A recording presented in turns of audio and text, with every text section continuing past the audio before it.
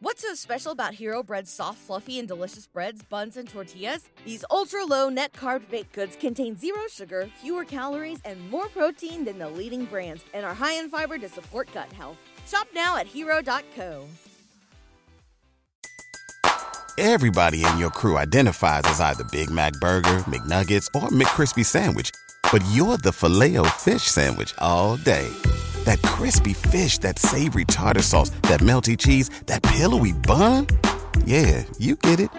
Every time. And if you love the Filet-O-Fish, right now you can catch two of the classics you love for just $6. Limited time only. Price and participation may vary. Cannot be combined with any other offer. Single item at regular price. Ba-da-ba-ba-ba.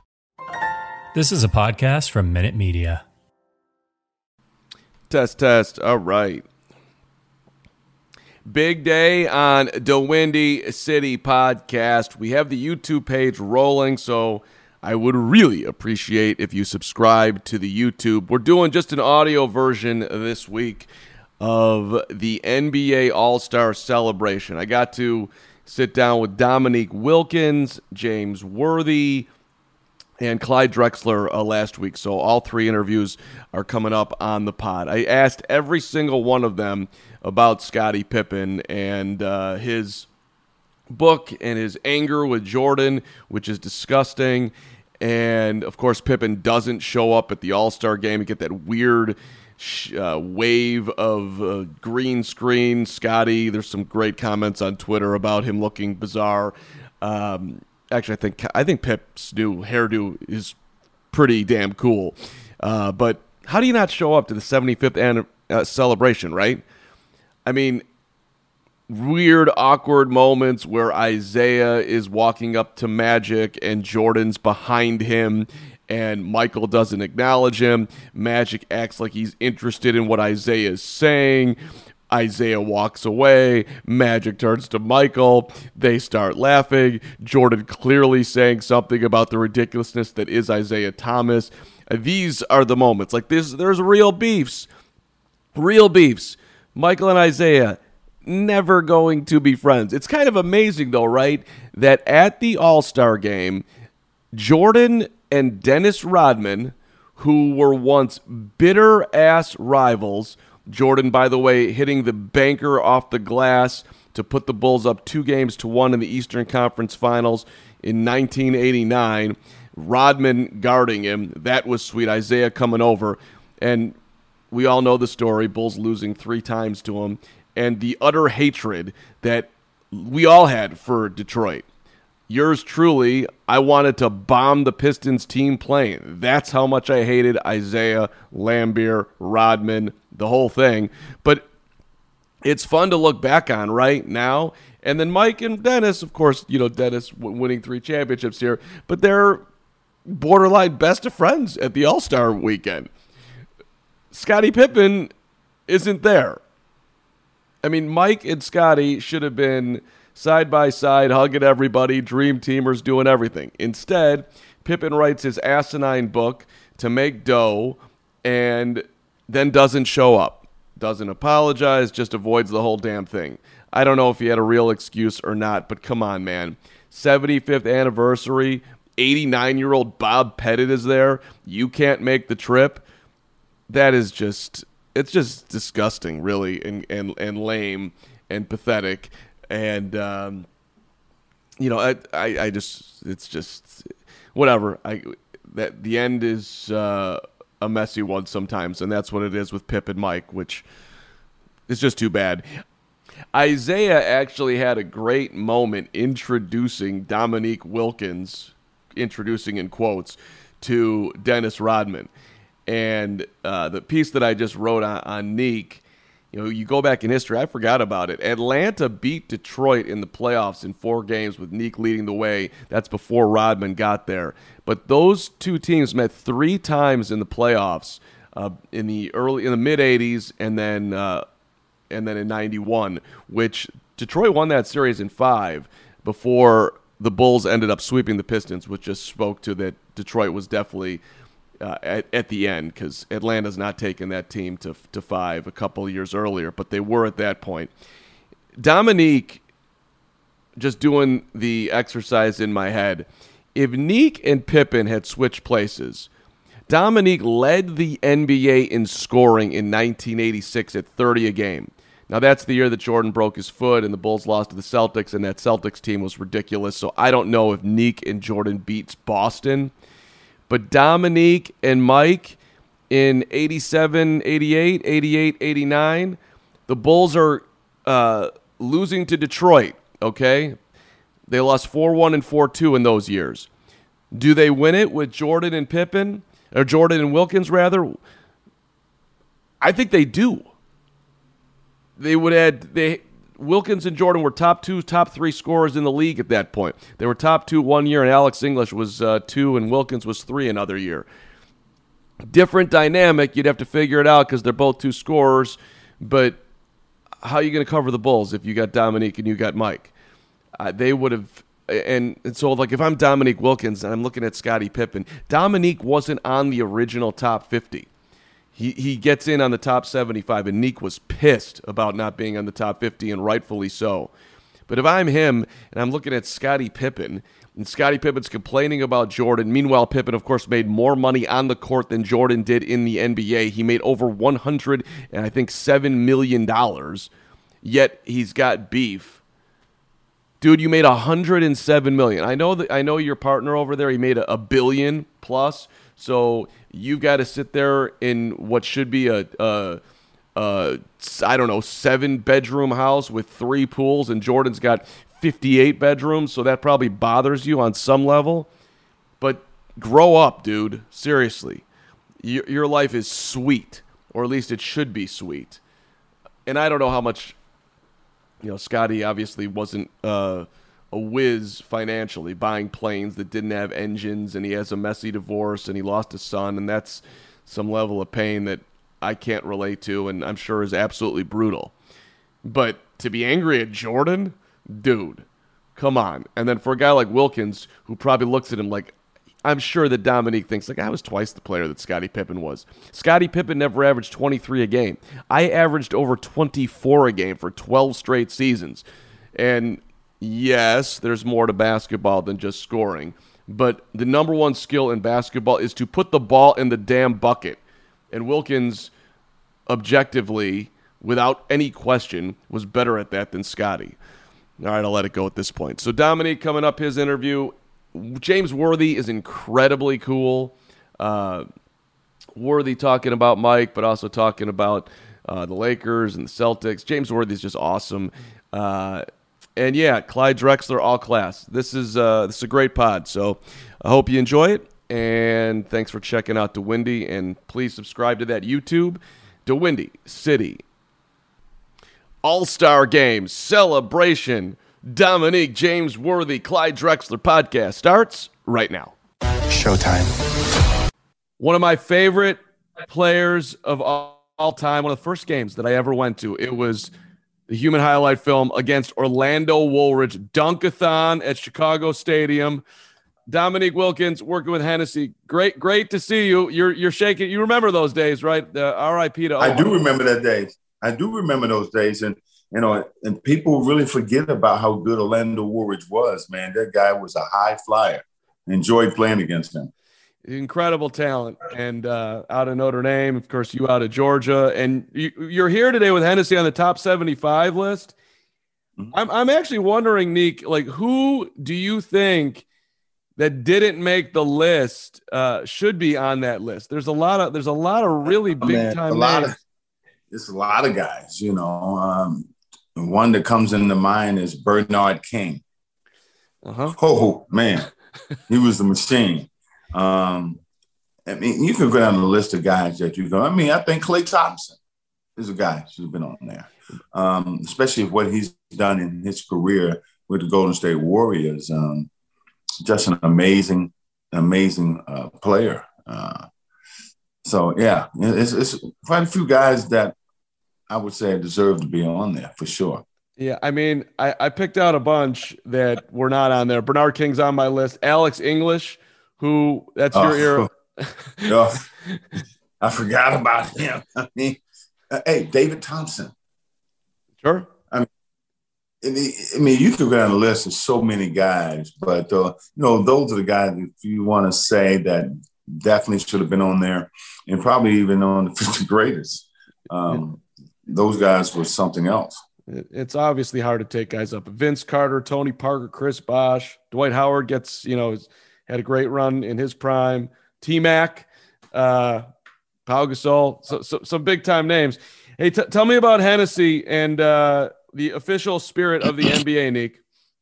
Yeah, the great thing of being a part of this weekend is what Hennessy is doing, for All-Star Weekend. Of course, they're the spirit of the NBA and have developed a set of personalized luxury trunks that is complete with, limited edition bottles of Hennessy, VS, VSOP, and XO to celebrate the 75th anniversary of each and every one of the players who shown so much excellence over their career. So I'm really happy and excited what Hennessy has done.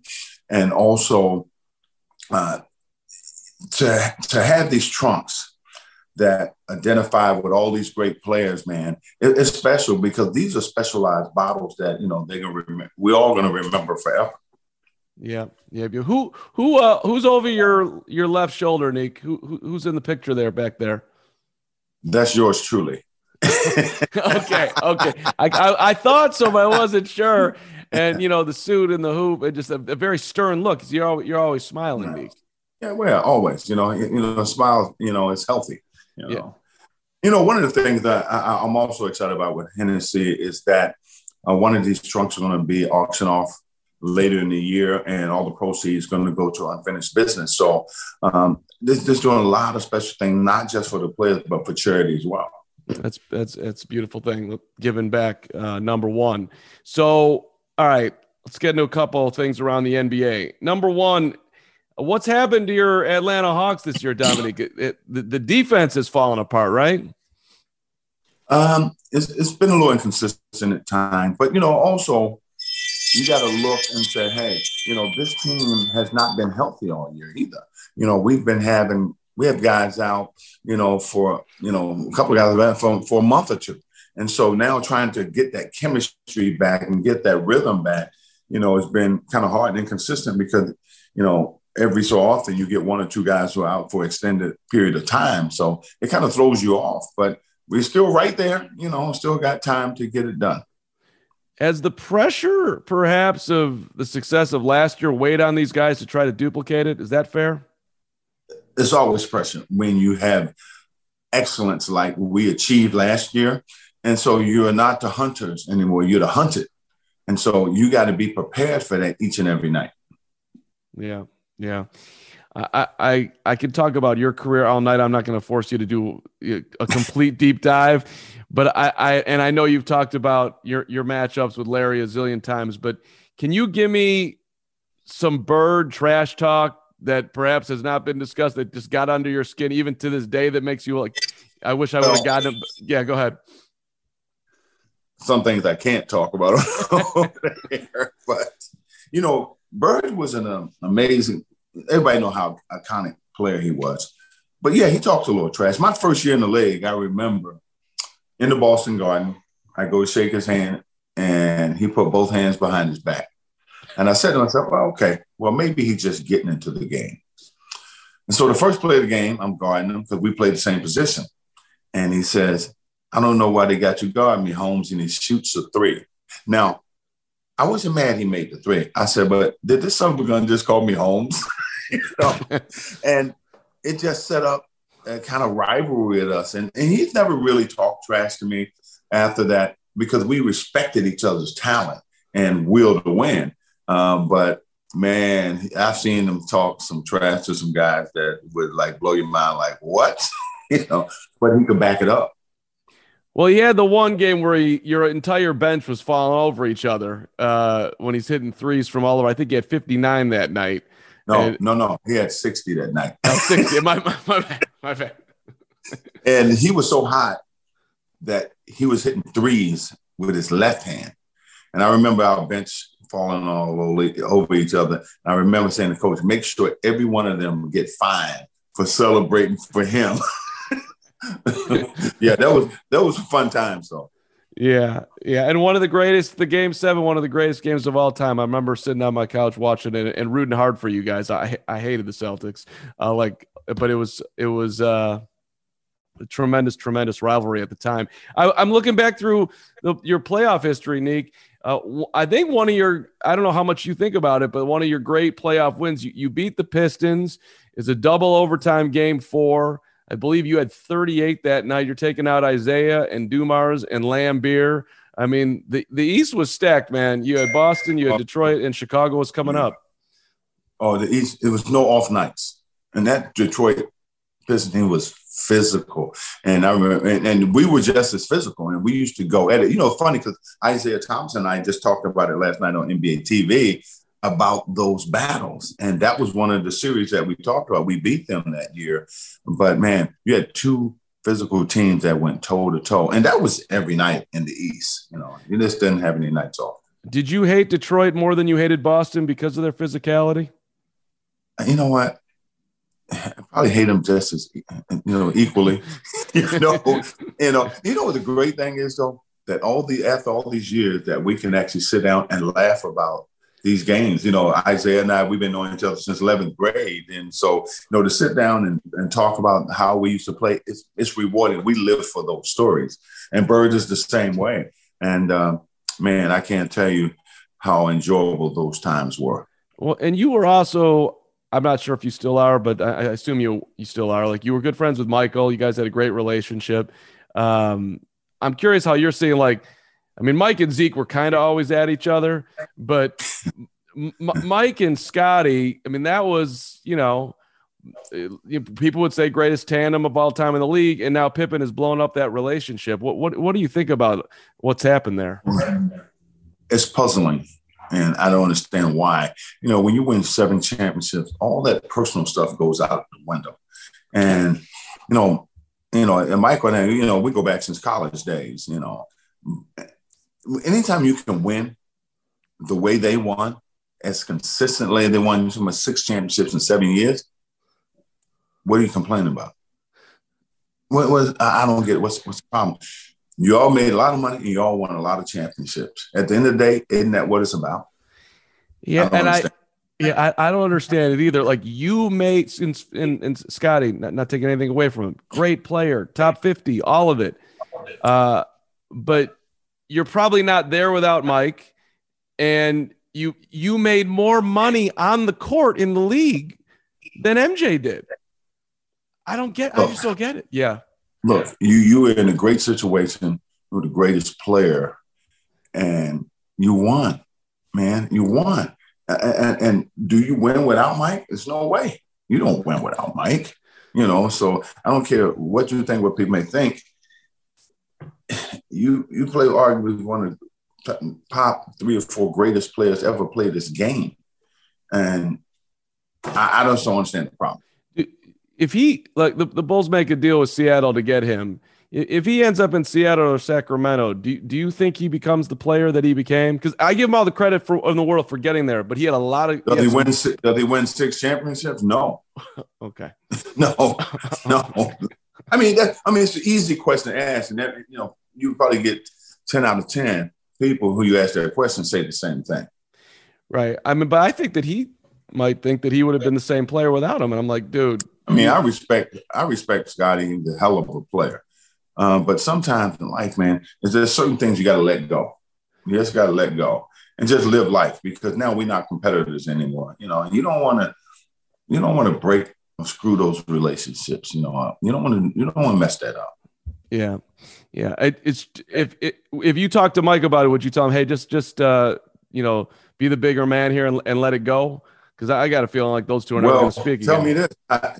But tell me this: have you heard anything from Mike? Not a peep. He don't care. He's like, I'm just living my life, and he feels like he doesn't have to comment. Why comment? You just create more friction. Yeah.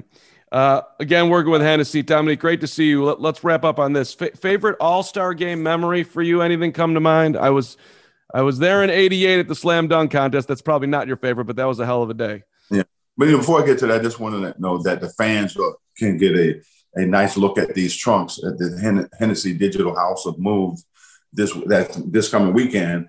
And you can go to HennessyHouseOfMoves.com to take a look at some of these great trunks. So we just encouraging people to do that. But to answer your question about the slam dunk contest, the fact that people still talking about it 32, 33 years, 34, I can't remember, years later, it lets you know it's the greatest dunk contest of all time.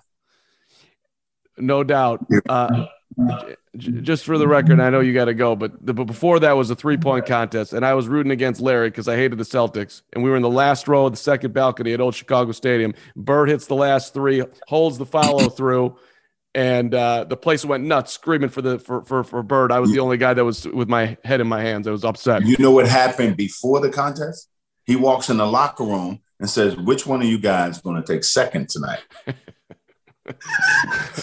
That's some guts, man. That's some confidence. Did Detlef Schrempf raise his hand? It's going to be me, Larry. Right. Hey.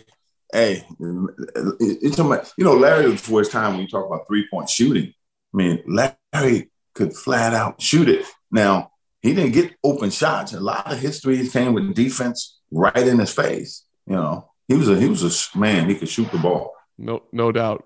Hey, Neek, great to see you. Appreciate your time, my friend. No problem, man. Thanks for having me. DeRozan away from the screen. Spin cycle again. Good again. The laundry's done. Spin cycle. Big Game James, good to see you. How are you, Mark? All good, man. So are you sitting there scratching your head like everybody else? How did the Lakers not at least make a move at the trade deadline to try and, I don't know, somehow, some way fix what's going on? Yeah, I think when they made the move to bring Westbrook in, it was set, man. It would be hard to put a package together. I think to bring in anything, I think that would turn it around. I mean, I think it's beyond bringing in a player. I think it's like some type of virus or something going on with this team that they're not able to get any type of cohesiveness or connection on the defensive end. So if you make a trade and bring somebody in, I mean, that problem's still there. I mean, it's just not any cohesiveness. Now, if they decide that they're going to play some defense, forget about the offense. They're going to decide that they're going to stop letting teams, kill them in the paint and out rebound them and beat them in transition points. I think what happened is the anticipation was there at the beginning, but it hasn't materialized. And now it's in their head. And so I know they've experienced injuries and the same thing that the rest of the league had. They're not playing hard. They're not playing hard enough to earn respect. And, when you lose to a team like Portland, like they did, that's the bottom low. So, and you can't put this on one person, but ultimately this is LeBron's team. So how much do we point at LeBron and say, hey, this is on you. No matter how you do it, you've got to get this turned around. I mean, an effort thing. I mean, he can throw. He can lead that way, can he not?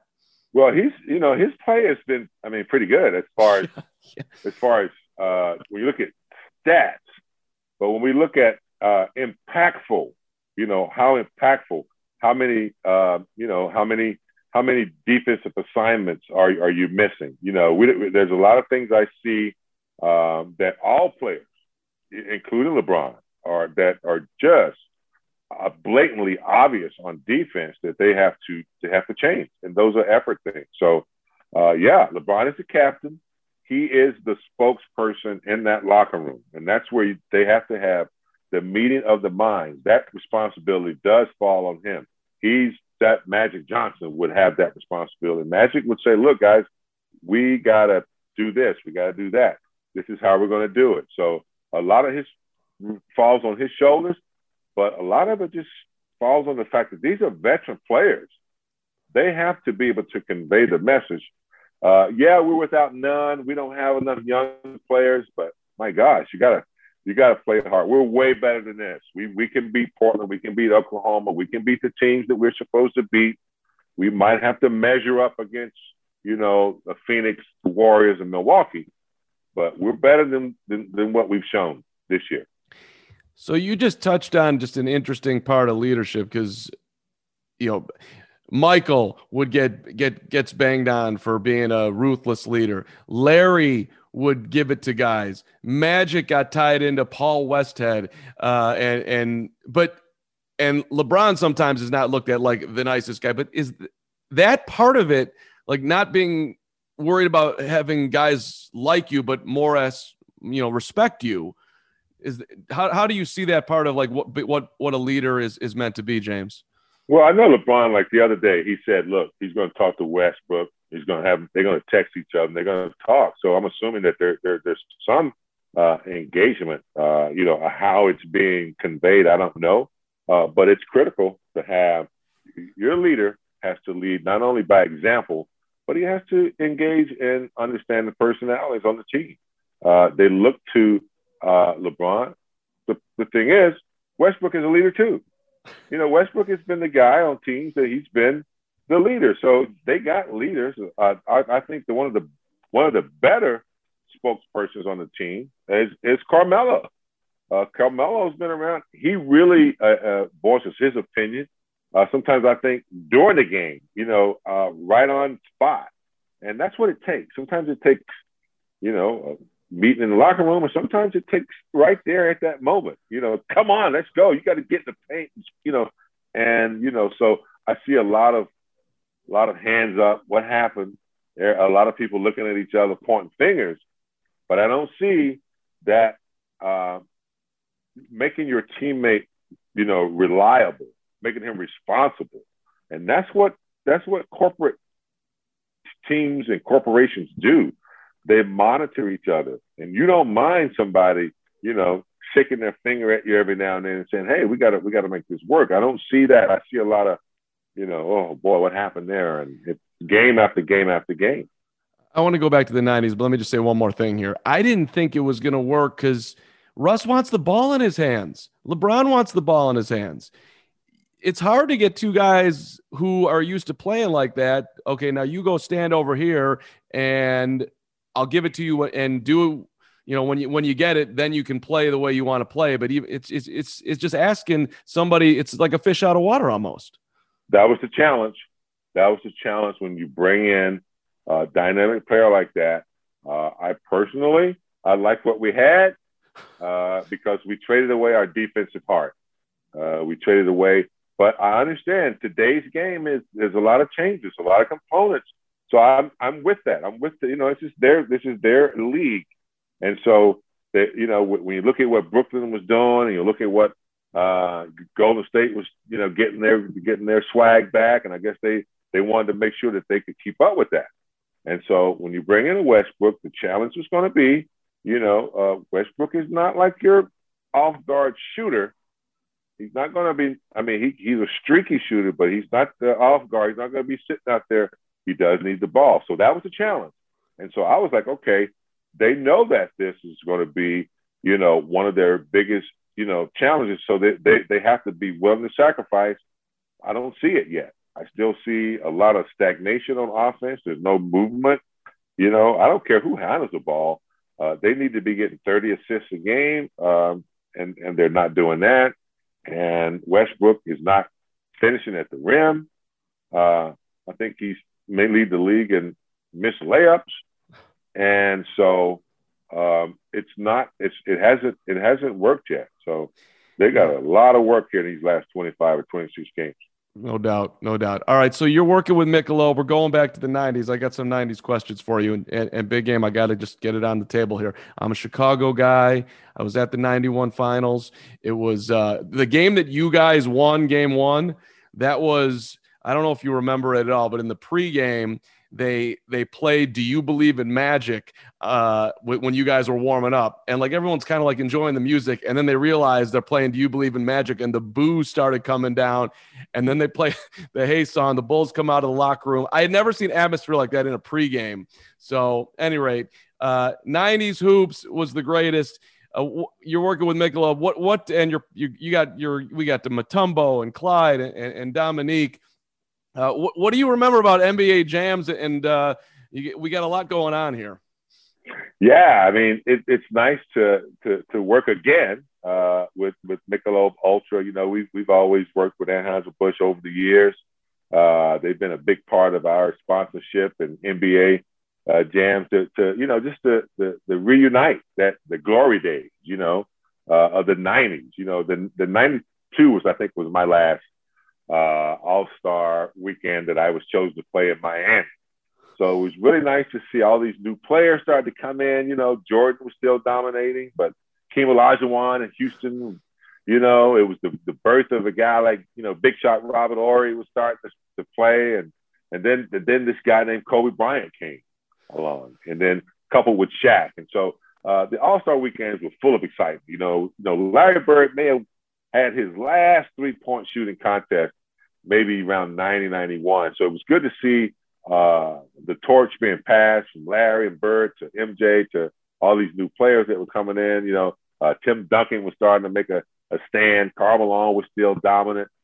So it was just nice to get with your people that you compete against, and let your hair down a little bit. There might be a player you might have to reconcile something with. You might see him in the hotel. A month ago you were getting ready to throw blows. And, you might see him at the All-Star game. You're like, oh, okay, man, let's just get this. So it's a fun weekend to, get with corporate sponsors and kind of, just relax a little bit. It's nice. Who was your least favorite Celtic? All of them. I know. I would have to say Larry. Larry, he talked too much trash, said things on the court. But, I had to guard him. He never had to guard me, so. Nah, but I was a big Cedric Maxwell fan when he played in college. Guys like Robert Parrish, I saw him play in college, and so we all liked each other. Really, I got a chance to know Kevin McHale afterwards. So it's not that we hated each other; it's just that we hated that Boston and Laker rivalry. The Lakers never beat the Celtics before we did. So it was a lot of history there. But Danny Ainge was probably the biggest crybaby, so I'll have to go with Danny. Oh, I appreciate you. I appreciate you mentioning him. 87 Lakers, 86 Celtics. Who wins that game? 87 Lakers. We were better. We lost to them once in 84, and we always feel like we should have won that game, that series. We didn't. So, but they felt like their 86 team was their best. Unfortunately, we got ousted by Houston. But I think our 87 team was better than their 86. We were quicker, we were faster, and they were good. But they didn't want any more of that. Right. I hear you. Did Bill Laimbeer foul Kareem? Yes, underneath. It's a trick, and people have to look at it. Nothing up top, but with the hips, a little pressing with the hips. Referees were onto it. We knew all of Bill Laimbeer's tricks. It was a foul. He earned that call, even underneath or not. The dude had earned it. Let's be honest.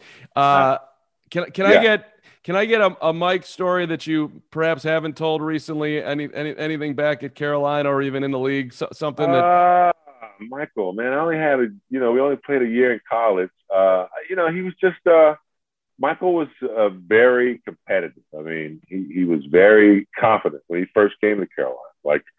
Like he could lose a game of backgammon and be absolutely destroyed, angry, as if he lost a game 7 or something. And he had to have redemption immediately.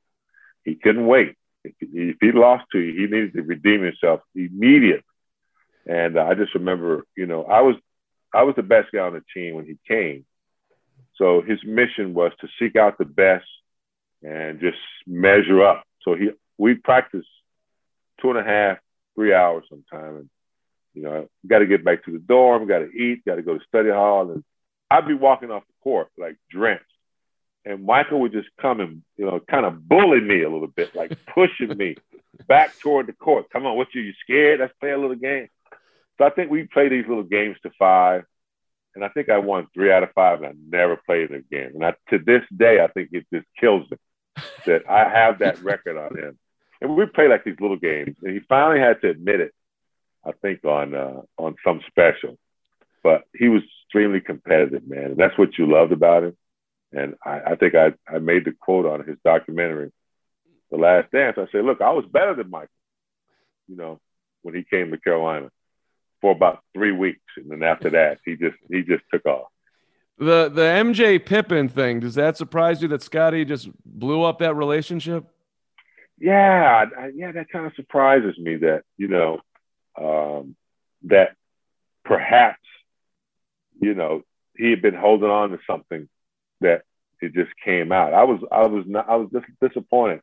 And I hope that, you know, I know Michael, he's not one to kind of reconcile too often, but I hope that they realize that what they built together was special. And, you know, teammates don't always see eye to eye on a lot of things. Sometimes they hold feelings in. But as men, just because men don't do this that well, they just need to sit down and check. Because I'm pretty sure there's a lot of love there, more than this little thing that they got going on now. Who are you closest with your former Lakers, James? Kareem and I are really close. You know, I'm close to about all of them. Michael Cooper. I see Magic. Byron Scott and I play golf from time to time. So, you know, we were close. And our relationships, you know, have lasted, you know, after basketball. We see each other a lot, reminisce. It's kind of cool. That purple and gold, man. There's something about it. Let's just wrap on this.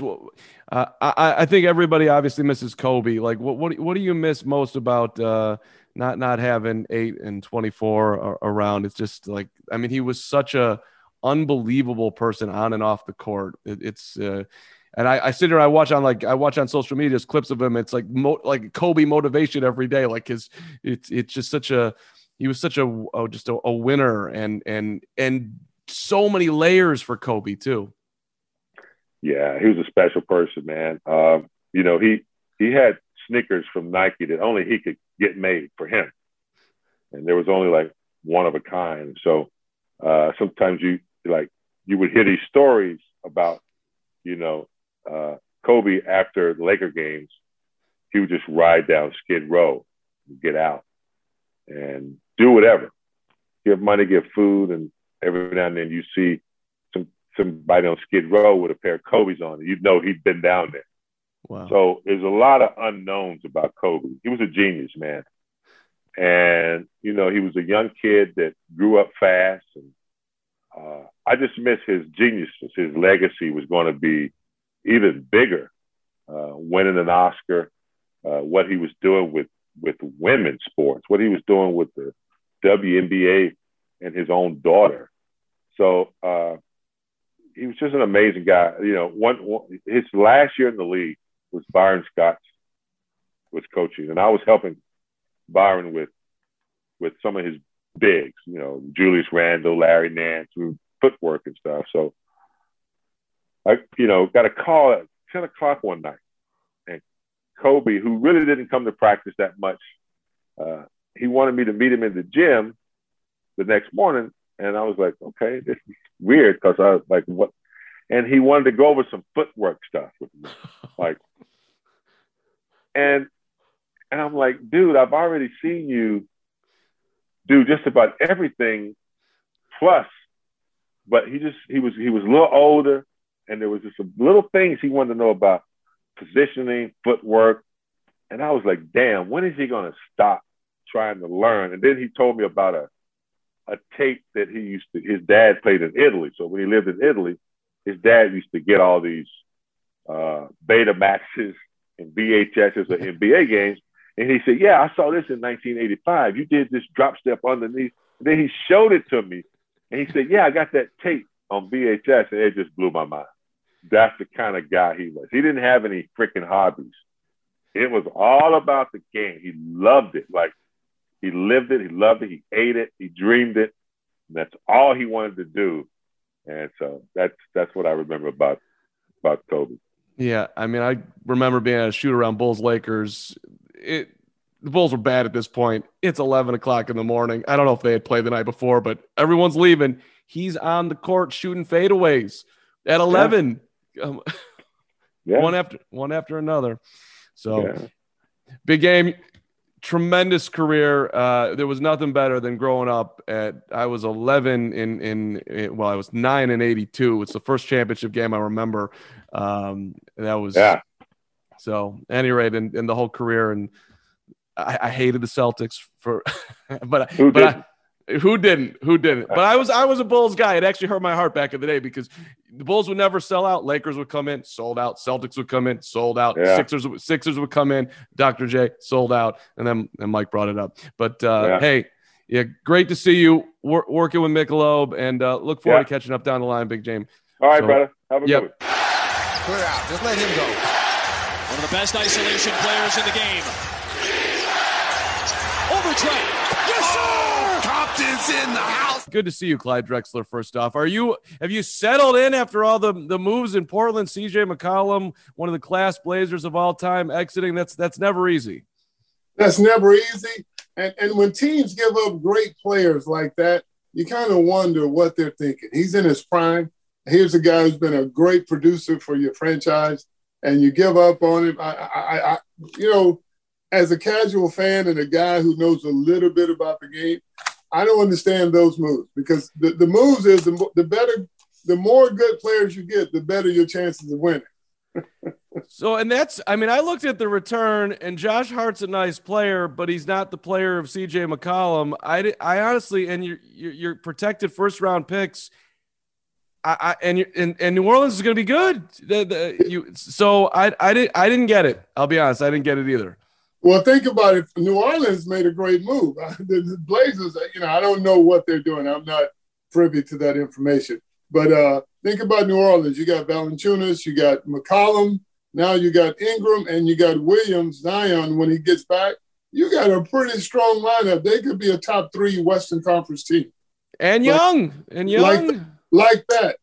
And Portland, even though they still have Lillard, I'm sure Lillard has got to be thinking, I've got to go somewhere to compete for a title, unless he just wants to stay there and finish out his career. But if he's competitive, I'm sure he's looking to go someplace to win. Well, and that's the thing with Dame that I've appreciated, that he hasn't run from the responsibility of playing in Portland through great teams in the Western Conference. And I think anybody would say that they have not had the same talent. You can't put it on Dame, and he's hit huge shots in as big a moments as you can have. So I'm sure, I think you probably respect guys too, Clyde, that, don't run to let me jump on with these great players, then that makes me a winner. But at some point for Dame, it's kind of like, well, now you're getting towards the back end, and maybe it makes sense for you to play elsewhere. Well, here's what I will tell you, Mark. And everyone's different. They have their own conceptions, perceptions about what they'd like to do, right? For me, we were challenging for a title when I was younger.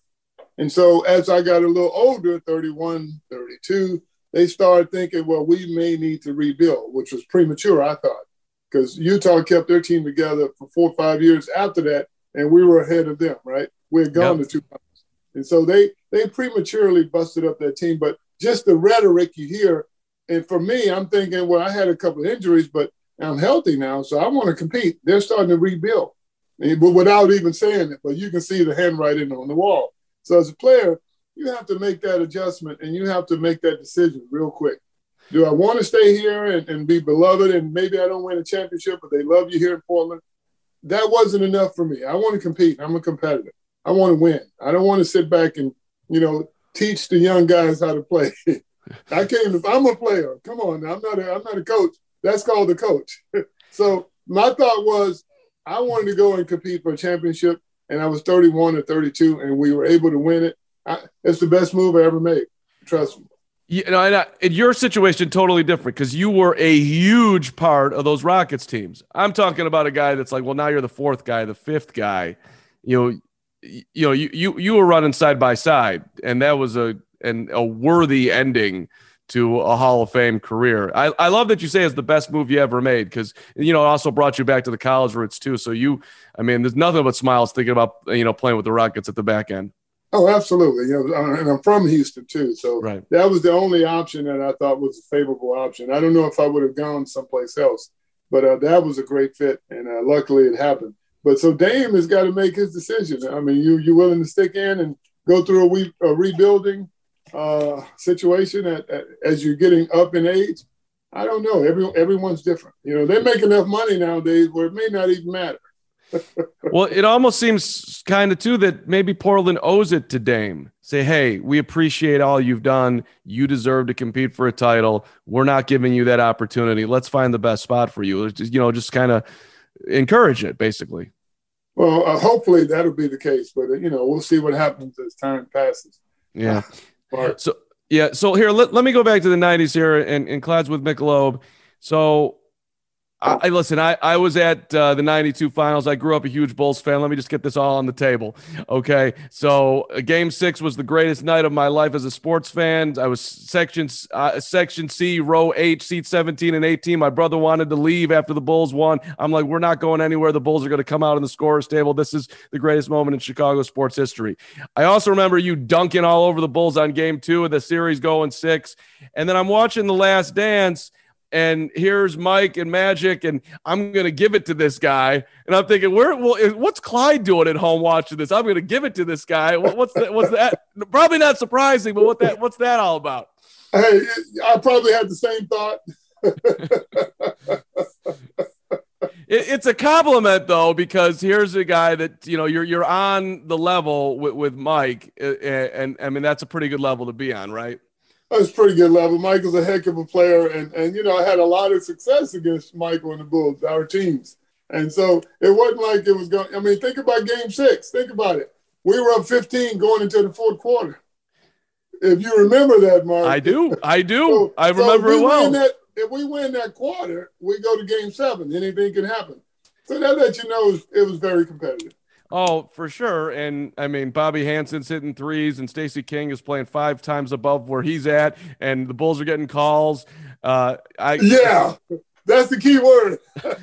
Well, you knock down Buck Williams, and I mean, that's an offensive foul all day, at least 75% of the time. I get it. Are you surprised by the Jordan Pippen fallout, Clyde, looking at that thing? Well, both of those guys have been my teammates and on the Dream Team. And both great guys, and I don't know what Pippen is thinking. I have no idea, but I'm sure those two have their own rifts to bear, and when we like to see it come to an end because it's not a good look. They're a great duo. Don't tarnish that. I think Michael is taking the high road, and Michael loves Pippen. Pippen loves Michael, so I don't think it's personal, but it could become personal if it continues. I think I don't know. It seems to me like Mike may never speak to him again, but we'll see. We shall see. Hopefully that's not the case. Michael's he's got thick skin. He's a tough guy, but I think they just need to sit down and talk.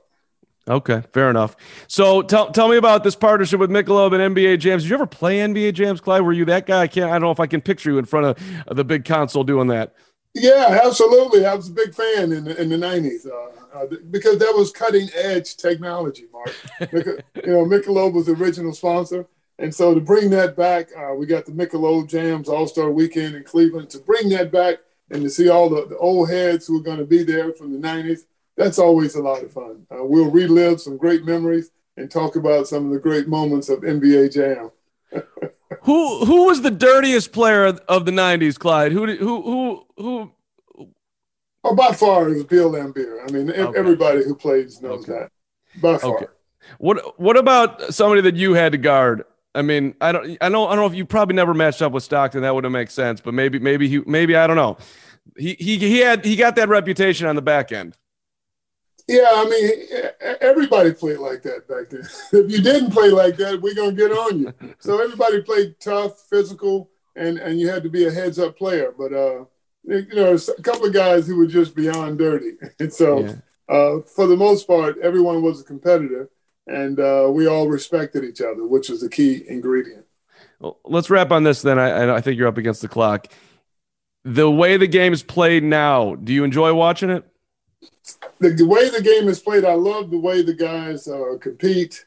I like to see it a little bit more physical. The good thing is this season they seem to have taken out a lot of the flopping. It's not so easy to get to the free throw line like it has been like the last 6 or 7 years. Well, you can just run into a guy and you get 2 free throws, or go under his arm. You're initiating contact, but you get the foul. I mean, all of that's not a part of basketball. Quit trying to trick the officials into getting to the free throw line. If you let them do that, you change the integrity of the game. That cannot happen. I was right there with you. That's the word that was coming to mind. Integrity. Come on. You love your sport, integrity of the sport, integrity of competition. Let's go. Let's do it the right way. And also, Mark, when we played, we weren't out there. Very few occasions if you played with a guy in college, you go and shake his hand before the game on the floor and then maybe give him a hug. But if you're on the other team, basically, we're coming to play extremely hard against you. I don't care if you're my brother. We may the best team win. Now, I like to see more of that. These guys today, they seem to be a little bit too friendly. Win, lose, or draw. I mean, if we lost by 20 at home, I don't know if I'm going to be on the court congratulating the other team and smiling. I may congratulate them, but I'm not smiling. Trust me. I do see on the old school, LeBron will walk right off. He's down the tunnel. See you later. Yeah, he's a competitor. I mean, he's like, well, we'll get you next time. Good luck. I mean, you won tonight. We'll see you again. That's the attitude. And, some guys had rivalries, grudges. They couldn't stand each other, which made for better basketball. The greatest. I loved it. Couldn't have enjoyed growing up more in the 80s and 90s era. Hey, Clyde, working with Michelob. Great to see you as always. I always love when I get a chance to talk to you, so appreciate the time. Thank Mark, and I wish you continued success.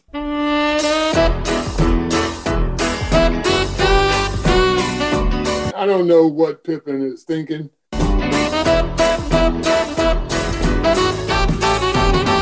And so the first play of the game, I'm guarding him because we played the same position. And he says, I don't know why they got you guarding me, Holmes, and he shoots a 3. This program was recorded on tape for a live audience. Larry, he talked too much trash, said some things on the court. But, I had to guard him. He never had to guard me. I don't know what Pippen is thinking. Look, you were in a great situation. You were the greatest player, and you won, man. You won. And do you win without Mike? There's no way. You don't win without Mike.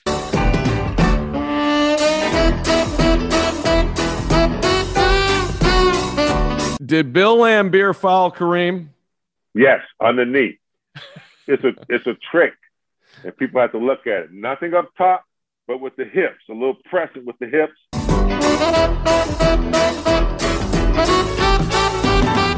Kobe, after the Laker games, he would just ride down Skid Row and get out and do whatever. Give money, give food, and every now and then you see somebody on Skid Row with a pair of Kobe's on. You'd know he'd been down there. We were up 15 going into the fourth quarter. If you remember that, Mark. I do. I remember it well.